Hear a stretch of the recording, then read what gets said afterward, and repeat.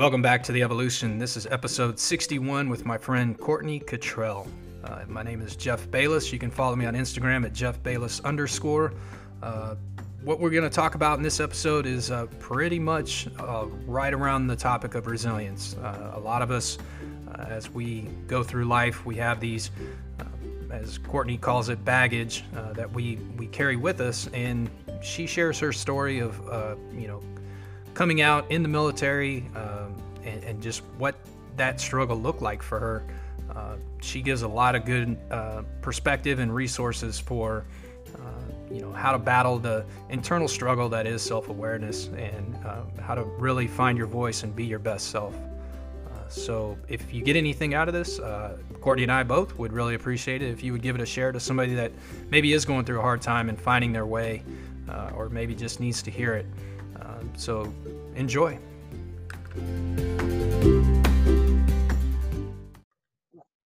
All right, and we're live. Hey, I really appreciate you taking the time. I've been following your message for quite a while. We got introduced through a mutual friend, and I think the work you're doing is very inspirational. It's very powerful, and quite frankly, it's really needed in the world, especially right now. So, Courtney, thank you. I really appreciate you also being flexible with my schedule. So, Of course. welcome to the podcast.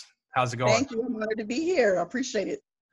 Cool. Yeah. So I'm pretty sure we'll get into like your whole life story and all that eventually as we, talk. But I kind of want to just start with maybe what you're doing now, what gets you out of bed in the morning, what motivates you, what drives you, what's your prime mover these days, and what does that look like for you right now? Well, for me, for right now, what drives me is waking up every morning, getting ready to find some kind of inspiration to post on my social media sites. I do manage both of my Facebook and my Instagram sites, and you will always find a daily quote, a daily post, something that I can offer to the world. Even if, that one day it might not speak to you, but eventually something that I do post is going to speak to you and you're going to feel a connection. That is what motivates me every day to kind of get up. So I look forward to making posts and having somebody say, thank you for your page. Thank you for this post. I'm going through this situation in my life. I came across it and it just motivated me to be a better person. So that is what I look forward to every day. Yeah, I love that. I can totally relate. I'm very similar. I think we're kind of kindred souls in that regard. But so what kind of, I guess, how did you get to that place where this was your inspiration or your motivation to do that? Like, was there some catalyst in your life, changing event that got you into this realm, or did it just happen over time, or what does that look like? It happened over time as I was writing my book. And when you start writing, you start having memories that come back to you. You start having sayings that were told to you by different leaders that come back to you. And you end up taking those experiences and you kind of chop them down to fit like within your mental capacity, to fit within whatever makes you understand and relate to it a little better. And I've just kind of collected those thoughts and those inspirations over time and remember what people told me. And I kind of build off of it, or just situations in my life that end up giving me a spark of inspiration to share with somebody else. And a lot of the times when I'm posting on social media, it's because I've been through something, or I've heard something, or somebody told me something probably within that day, that week, that month, that kind of just sparked me to share with the rest of the world. So it came over time as I was writing my book. Things just started coming to me. Cool. Yeah. Tell us a little bit about the book then. What is the, unapologetically favored, right? And what is the book about? Like what inspired you to write the book? What can a reader expect to get out of that? So 2 years ago, 2018, I made a post on Facebook, which was, we all make posts, thoughts and opinions. And I didn't realize how long this post was. I didn't think nobody was going to read it. So I posted it. We see a long post, we just scroll. We're like, we just like it, keep scrolling. Nobody really reads it. TLDR, too long. Oh my goodness. But people started reading this post and they started responding on the post. I was being sent different messages behind the scenes saying how they could relate so much to this post, how they thought they were the only ones going through anything. And, I was speaking the truth. And the post was just pretty much around Veterans Day, because we get a lot of people that are thankful for our service and, and our sacrifice. But sometimes I feel like they don't understand what really goes on behind the uniform. the long days, the long nights of worrying about your sailors and having to make deadlines and trying to figure out how you're going to make things work out when you know you don't really have the resources to make them work out. When you're trying to take care of your sailors who don't know how to take care of themselves, but yet they're still considered to be an adult, then we handle our own personal lives by not knowing how to handle our personal lives because we've been so long and so, just buried into taking care of our sailors that when we get home, our families are falling apart, kids are on drugs, parents are sick, we have financial issues, so we turn to the bottle, we turn to drugs, we just kind of, just seclude ourselves in a closet somewhere because we don't know how to ask for help. And I wanted just to let the world know that it is more behind this uniform. When you're saying sacrifice, we sacrifice everything a lot of the times, including our families, including our identities, because we only identify with the rank that we're wearing on our uniform. So someone told me I needed to write a book. And I said, I'm gonna write a book, but I want this book to be about sailors or either just military service members in general, what their struggles were and how they overcame their struggles. And I wanted stories from the spouses because a lot of the times people say the spouses don't serve. And I think I do believe the spouses do serve because they have to pick up where it's left off when a service member has to be deployed somewhere and you don't know when they're coming back. And you went from a two-parent household down to, a one-parent household, and you got 4 or 5 kids. And some people's lives, they got 10 kids, for real. And you're trying to juggle the schedule, juggle the finances, juggle the health, juggle everything without feeling overwhelmed. And they get lost, they get forgot about. So I fished out the idea to a couple of friends, and everybody said that, they were going to send me a story. Jeff, it's been like 2 years. I'm still waiting on these stories to come in. So I said, well, you know what? I had a good friend of mine, Leon Walker. He said, Courtney, don't worry about their stories. He said, you need to tell your own story because, you're an African-American female in a leadership position in the Navy and you're a lesbian. Somebody out there right now is walking in your shoes and they do not have anybody to talk to. They are scared. They can't, be themselves. They don't have any confidence because they feel like the world, they don't have any value in the world. It's like shunning them. You need to share your story. And I was like, man, nobody wants to read my story. But then I think about how nosy we are. We like reality TV shows and stuff. Everybody's going to read this book because people are nosy.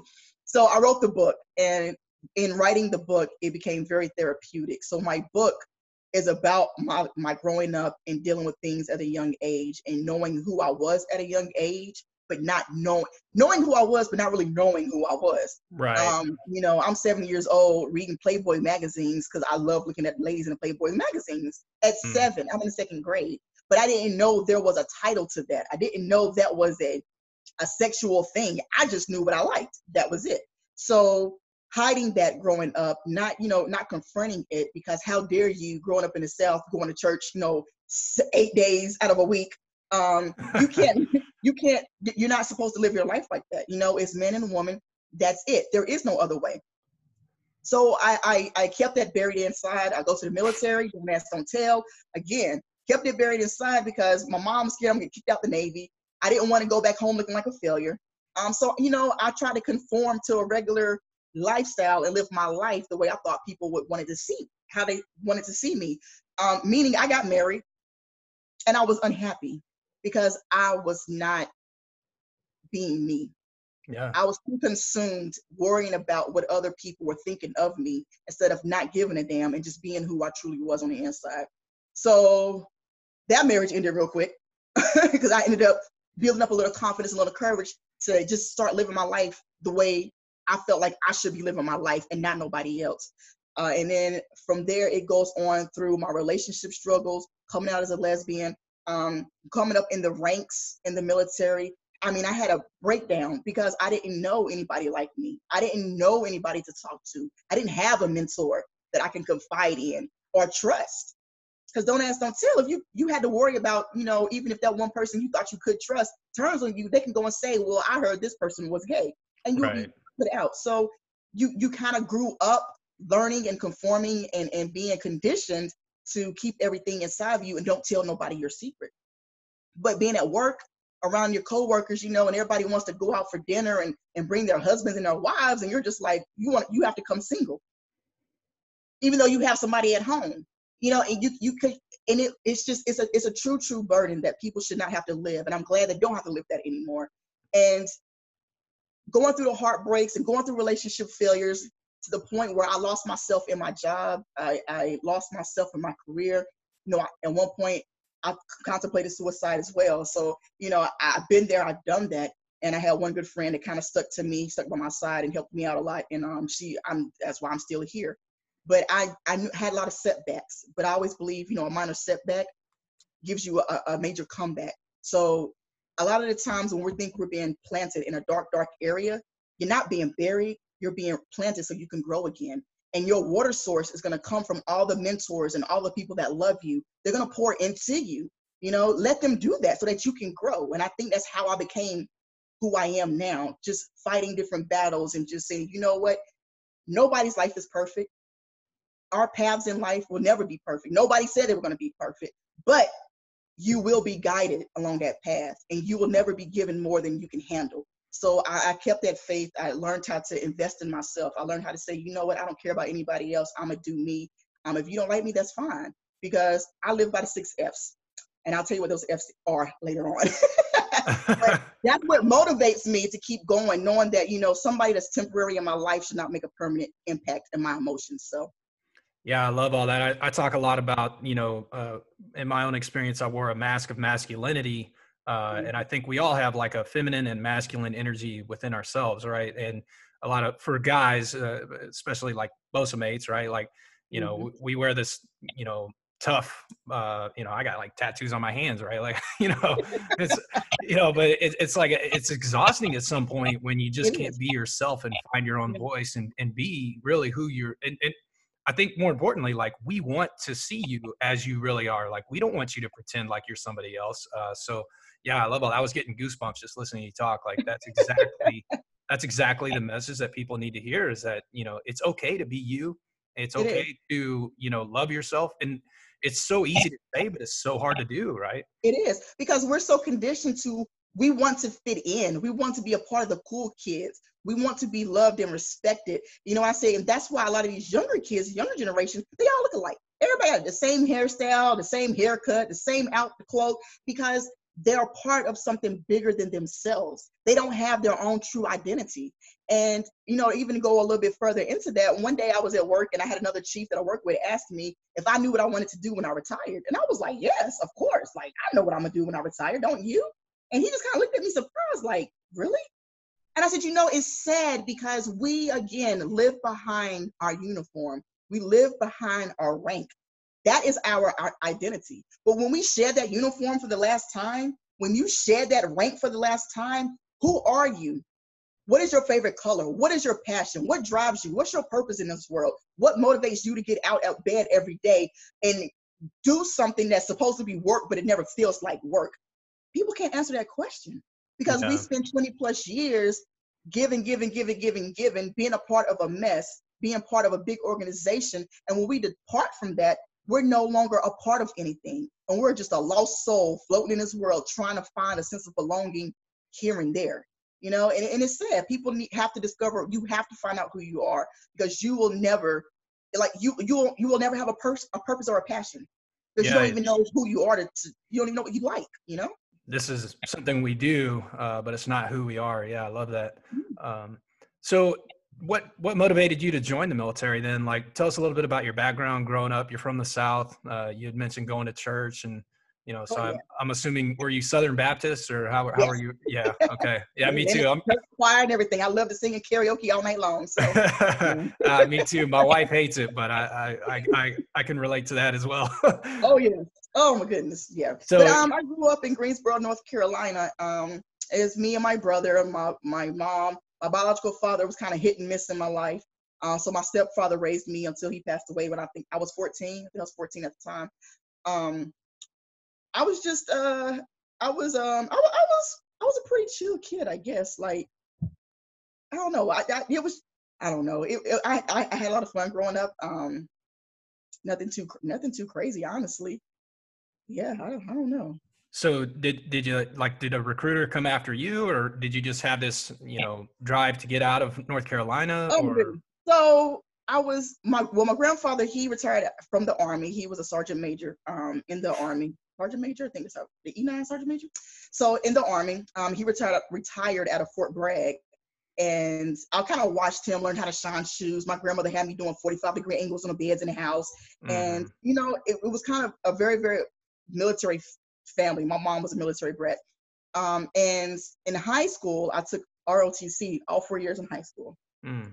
During those times, we used to have like guest speakers come in from different branches. And I remember there was a senior chief that came in his summer whites. And I was just like enamored. I'm like, oh my goodness, the uniform is just so bright white, like it's so clean and crisp. And, you know, he was sharp, everything fit. It wasn't no beer belly. It was just like, he was fit. And he told the stories about going to the Philippines and the money and, you know, being overseas. And I was just like, oh, that's nice. So I can join the Navy and go over there for like a little bit, not stay forever, and I can come back home. It's not like going to the Army, you get stationed in Germany like your whole entire career, and you're like, oh crap, I want to go back home, but you can't. That was my way of thinking. So I remember we actually had a military fair at school one day, and Sergeant Poole from the Army, this guy was relentless. He continued to call. He would show up to the class looking for me to join the Army. And my uncle, who was a retired first class postal clerk, I remember he snatched me up one day and was like, niece, you are not going to the Army. He Yeah. was like, I'm gonna sit you down and I'm gonna tell you about this Navy stuff, you know. And he was in Hampton Roads, and he retired at a Little Creek here in Hampton Roads, and he gave me information about the Navy, and I was like, okay, you know, maybe it's gonna be a good thing. So I actually went to the recruiter office to sign up for the Navy, and I remember I was in the delayed entry program, DEP program, and when I first signed up, I was signed up. I came in for a hospital corpsman. I used to be a certified nursing assistant for about 2 years before I joined the Navy. So I worked in the hospital. I worked in hospice care, cancer wards, oncology, pediatrics, and like respiratory stuff. So I had a lot of medical background. So I wanted to be a corpsman. They told me the corpsman rate was close to females because there was too many of us there. And I was like, okay, fine. So then my next rate was an SH. I had no idea what an SH was. And they're like, oh, you can cut hair, you know, you can stock vending machines, you can wash clothes. And I was like, what? So I would go back and I talk to my uncle, and he's like, are you planning on opening up your own dry cleaning service when you get out of the Navy? Or you planning on, you know, working for Pepsi, or you want to be your wife? He was like, no, you do. That's not what you want to do. Go back and get something else. So me and my mom, we went back, and they gave us an option of, okay, undesignated airman. So I ended up coming in as an undesignated airman. My first squadron was VAW 121 out in Norfolk, and they had just begun receiving females. It used to be an all-male squadron. Oh, So okay. it was just starting to get females, and it was a rough patch. Yeah. It was a real rough patch in the beginning. So that's how I ended up here. And then 20 years later, I'm still standing. So I guess I'd love to get your thoughts, or maybe just if you have some experience with, or did you have experience with, you know, racism or prejudice in general, like you just mentioned, Mhm. you know, being one of the first females to join that squadron, right? So, and then also, I guess a second part to that question would be, at what point did you start knowing that, you know, your sexual preference was, you know, that you were a lesbian, right? So then at what Mhm. point do you kind of, it sounds like that would be a lot to take on, right? It is. So It can be pressure. It can be a lot of pressure at times. But, you know, when I first got to the squadron, there was a story I share in my book about when I checked into the line shack.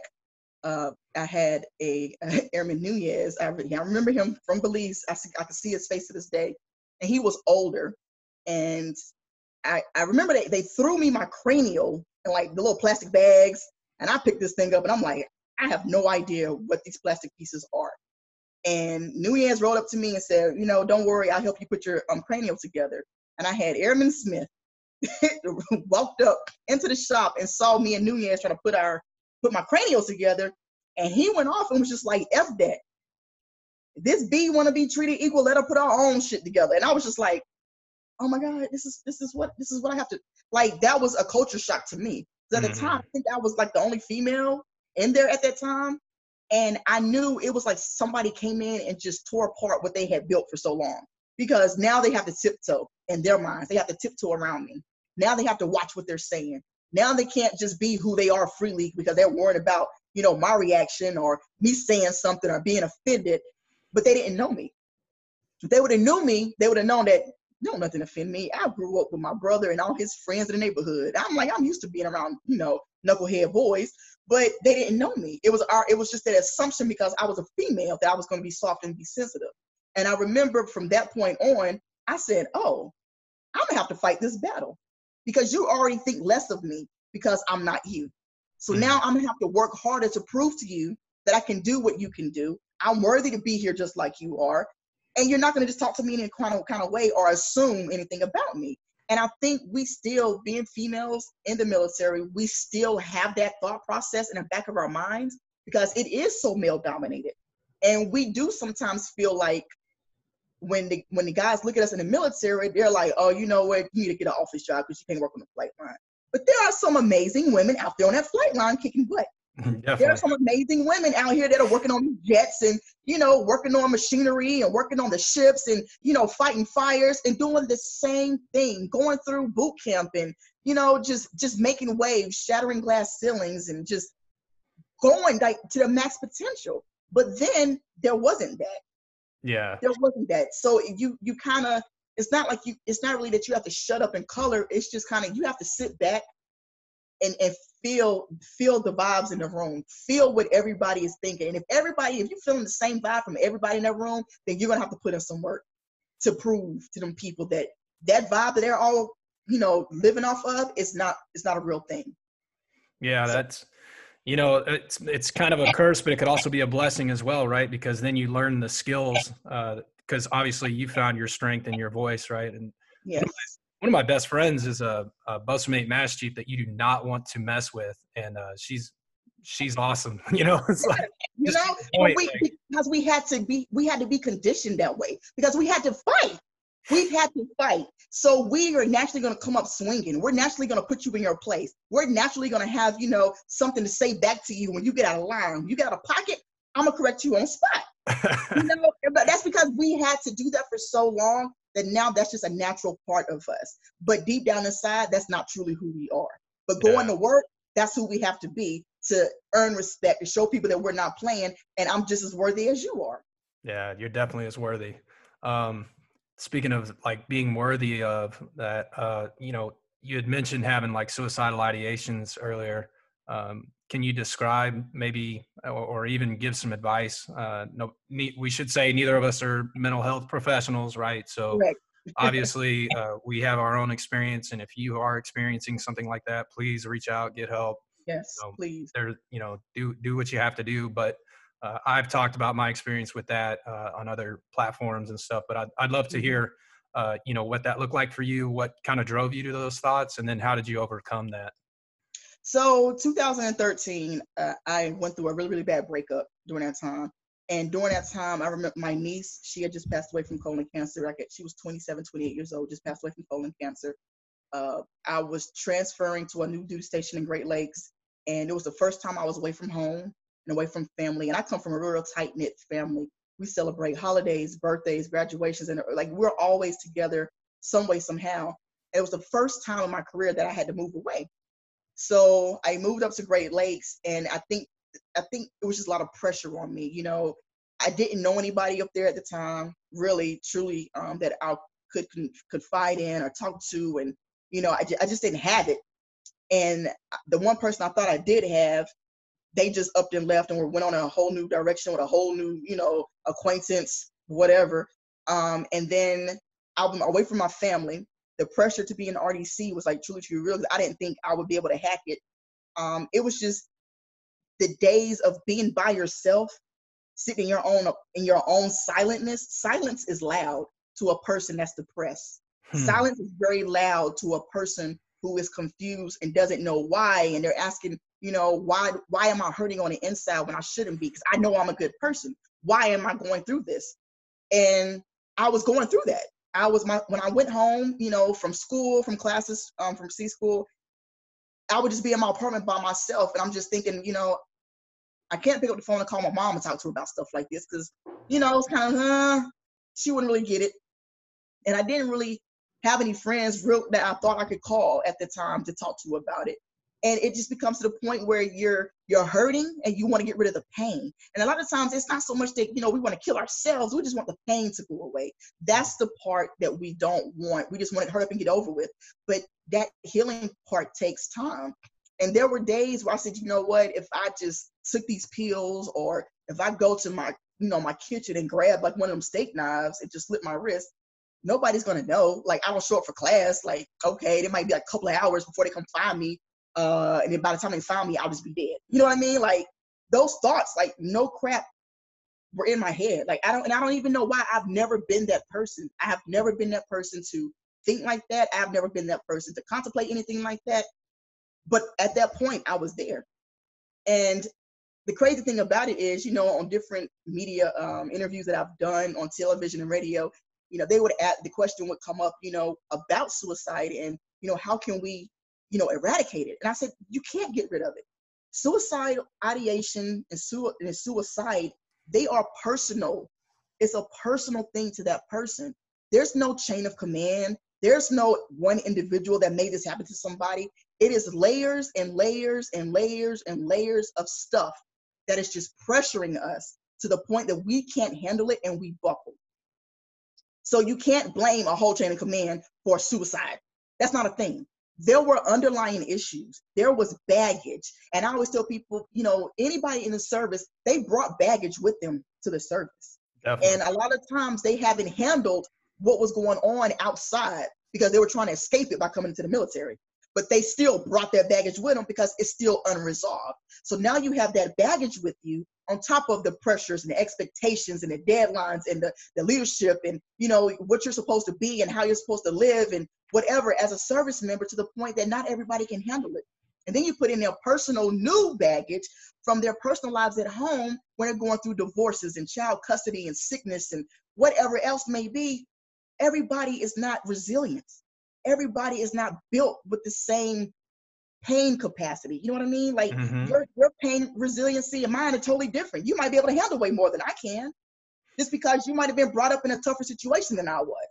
So that when they ask about suicide and they're saying, well, there's so many resources. There are plenty of resources, but you have to want to reach out to get help. Yeah. I was a whole senior chief. I knew my resources, but I didn't want to bother nobody. I don't want to put my burden on them, because it was my battle to fight. It was my personal issue that I needed to get over. I needed to figure out how to heal from it. I didn't want to be judged or shamed or talked about or looked at sideways because I don't have my crap together. I'm a whole senior chief. You're supposed to know better. No, but I'm a human first. Right.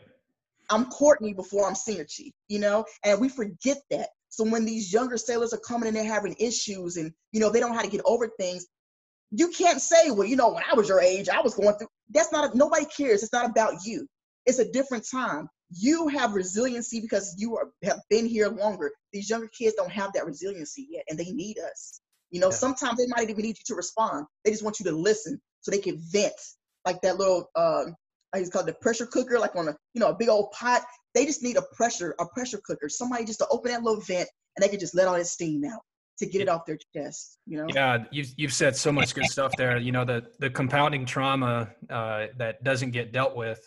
Problems don't get better with time. And that's exactly spot on. It's interesting you use the analogy of a pressure cooker, because in my evolution through resilience talk that I give to commands, that's exactly how I describe. Yeah. When I had suicidal ideations, I say the only way I really know how to describe it is like you feel like you're in a pressure cooker. Yes. Yes. That's a great analogy, and it's interesting that I've used that several times.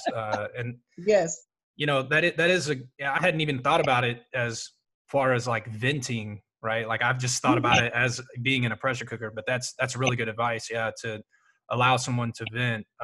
And I took that because I had when I really came out, my LPO, he's a Master Chief now, AZ1. He was the first person I ever told that I had a girlfriend. He was the first person. And that day, I will never forget that day, because that was the first day that I felt released. That was my vent. That was the steam coming out.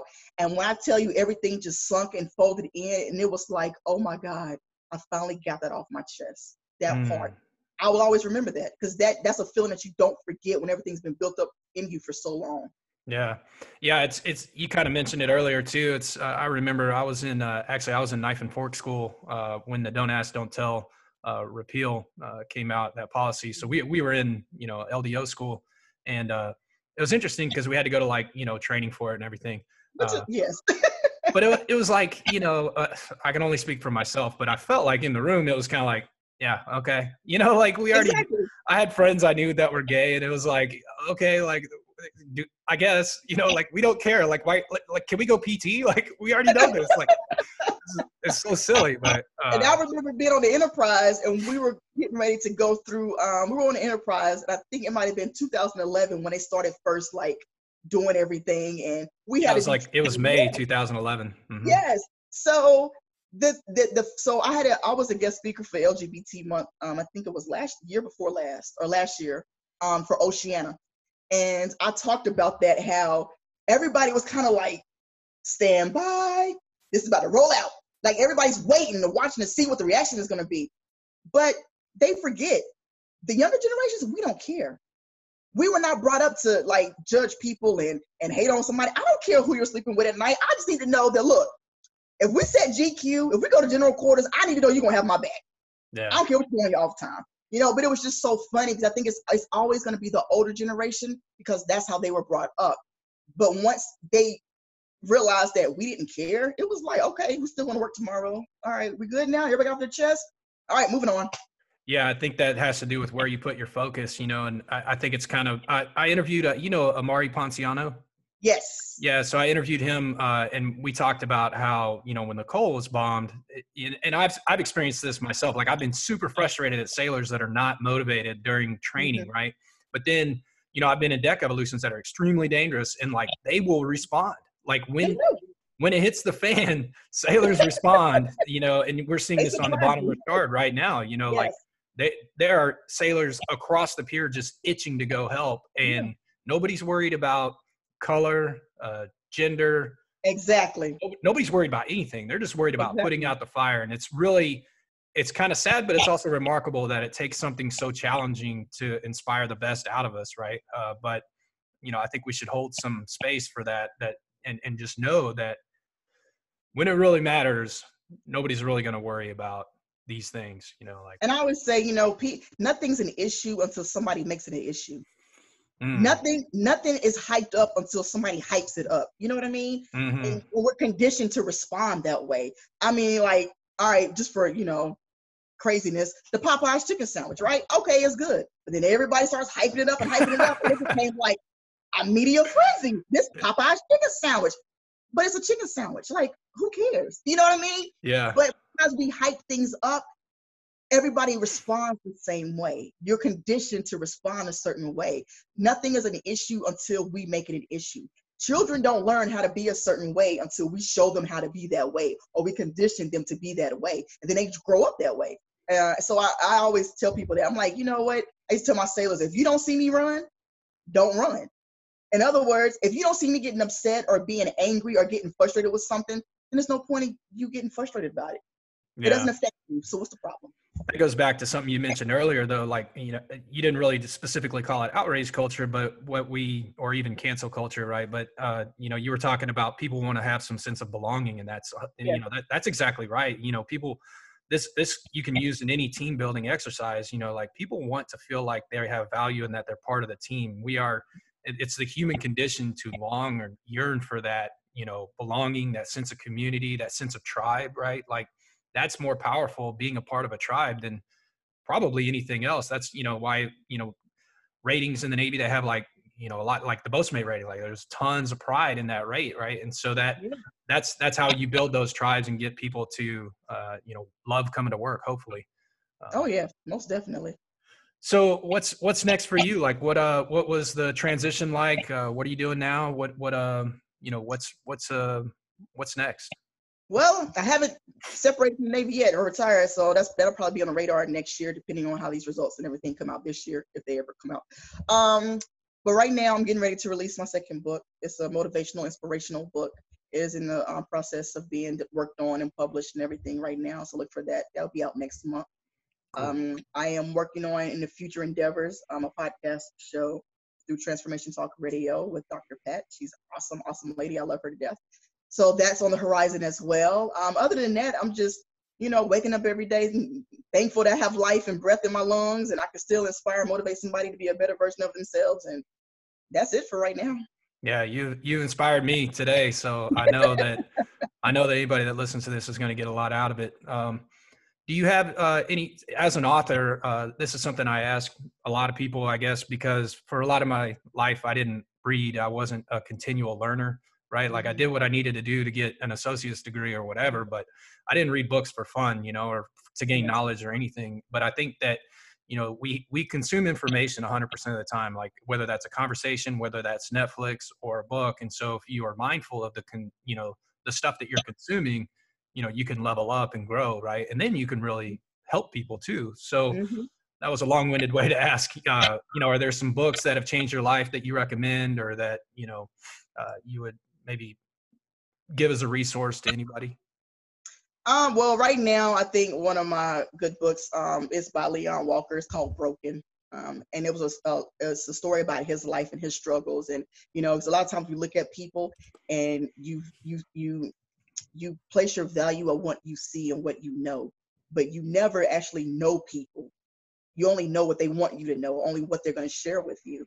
And we all have a story. That's my thing. We all have a story. Never think that you're the only one going through something, because you never are. And after reading his book, it just amazed me how he went through so much, from like a learning disability, failing an ASVAB, and everything, to go on and retire after 30 years in the Navy as a Master Chief. And he's still like my sidekick to this day. Like that's my sea daddy right there. But that's one book that I do encourage people to live, because he went through some things. And to be an open book and talk about being molested and being addicted to sex and at a young age, just going through abuse within his family, to be a man and come out and say, you know what, it's okay for me to talk about this, is a huge endeavor. Because a lot of the times, we were talking about masculinity earlier, men hide behind that mask, Mhm. and they don't want that part exposed, because if you want nobody looking at you like, oh, so now you gay, or you like guys, and it's like, no, just because that experience happened does not mean I'm a certain way. I'm just letting this happened, but I'm not the only one, because somebody else has the same story and they don't know how to get over it. So he shares a lot of information, and a lot of good points and tidbits, and it's very inspiring. Yeah, I can relate to that. I was sexually abused too when I was a kid, and Yeah, I just recently kind of through therapy and stuff like that came out about yeah, it. But there's power in that vulnerability.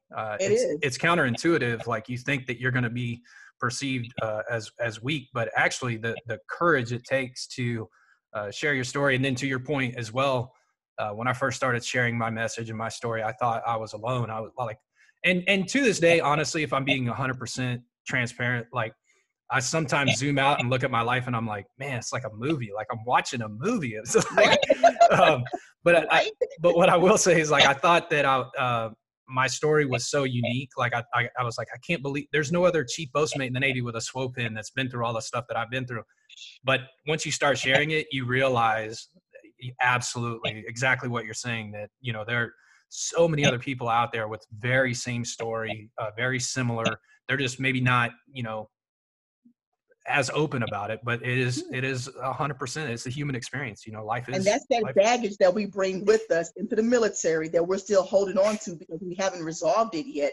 And you're walking around with this baggage, and you're just stuffing more stuff, that the Navy's requiring of you. And that bag just gets heavy. Mhm. And we all, if we were to take a poll and ask sailors in the Navy, what happened to you when you were growing up, there would be so many different stories, and it would just be amazed. And I say that because out of experience, my first division as an RDC was an all male division, and we were sponsored by the Chicago Bulls. So all of my recruits came from Chicago, Milwaukee, and Indiana.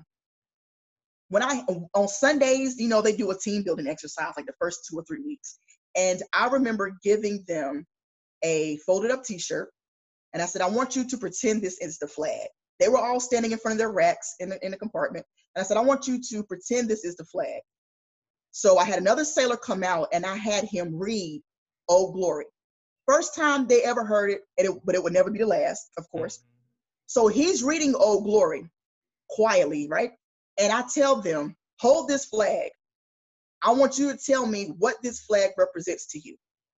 And I will never forget those males who, if you saw them in the inner city streets of Chicago, if you saw them walking down the avenue in Indiana, or in a backcountry road some days where in Milwaukee, they would have never broke down and started crying.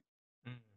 I was thinking more patriotic. This flag represents courage, strength, fight, battle, endurance, something. They started talking about their past. This flag represents my grandmother who raised me and my 5 siblings, did the best she could because my parents were drug addicts and locked up. This flag represents my mom who did what she could when she was being abused and I had to watch her suffer. This flag represents my dad. We were homeless before we came into the Navy, and they all started sharing their story. They all started crying together. And I think for me, that was an enlightening moment because I realized that although we are all different, we are all the same. Yes. Because we all have a background. We all have a story. And again, we come into the military to escape our past, but not realizing in a couple of years, you're going to still feel that baggage on your back. Yeah. Yeah, it's powerful. That's why we got to break down the stigma. If your arm is broken, or if you don't be on the dink list for dental, that's for sure. but with mental health, we're doing better. We are doing better. But yeah, that's really empowering. I love that story. Yeah.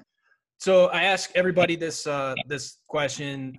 It's something that I've kind of developed this philosophy as a lesson of really from failure, where I focus so much on my reputation, my reputation and my legacy, that I didn't worry about my character and my value system. Right. And so it's what I've learned is that, you can't put the cart before the horse. And if you just worry about your value system and character, your reputation and legacy actually it takes care of itself autonomously, right? Like nobody, without any effort.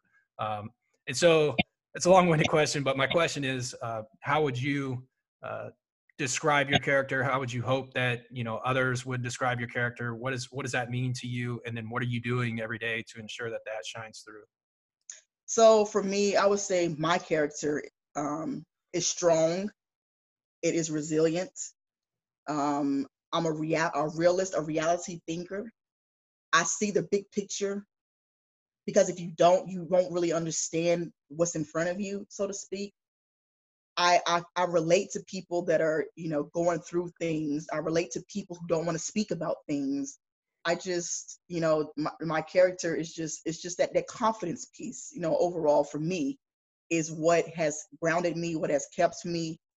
I know who I am, so I don't care what people call me because it's only what I answer to that's going to make you respond, right? And I tell people, if you entertain clowns, they're going to keep performing. So I don't feed into negativity. I'm not going to the circus every day. Whatever you say and whatever you think about me, that's fine because what you eat is not going to make me poop. It has nothing to do with me. So I always preach confidence in everything that you do. And once you have that, nobody's going to mess with you because people have a habit of if they see a weak spot, if they see a weak hole in you, they will nitpick at that thing until you just break down in pieces. But if you have that, you can say what you want to say about me. I don't really care. That attitude that you know who you are. You're not defined by anything, the color of your skin, your sexuality, your hair, your eyes. You're not defined by that. You are defined by your character. How you handle situations define your character. And like you said earlier, when your character is grounded, when it's strong, when it's resilient, when it's confident, that legacy piece, you're just going to leave that automatically behind you. And that's how people are going to remember you. That is going to be your legacy. Yeah, I love that answer. That may be one of my favorite answers I've received. I'm so glad we connected. I really had been looking forward to this, so I really appreciate you taking the time with my audience. It's been remarkable. Like I've gotten a lot out of this conversation, so I know somebody else will as well. If somebody wants to connect with you, I'll put all that stuff in the show notes. But is there one thing you want to just kind of plug before we close out? I would tell people to find your identity, find out who you truly are beneath your work clothes, find out who you truly are behind being a wife or being a mother or being a teacher or a lawyer. Find out who you truly are at your core. Find out what drives you, what motivates you, what inspires you to wake up every morning and just, kick the covers off and say, God, thank you for waking me up this morning. Once you find out who you are, you find out your purpose for getting up, that will ultimately drive you to your passion. And your passion is what is going to keep you happy the rest of your life. Without your passion, without a purpose, you're just out here floating around. So I encourage people to, find out who you are and then just walk in your purpose the rest of your life. Walk in your purpose. Yeah, I love that. Yes. Hey, thanks very much. Really appreciate it, and I appreciate your time. Thank you so much.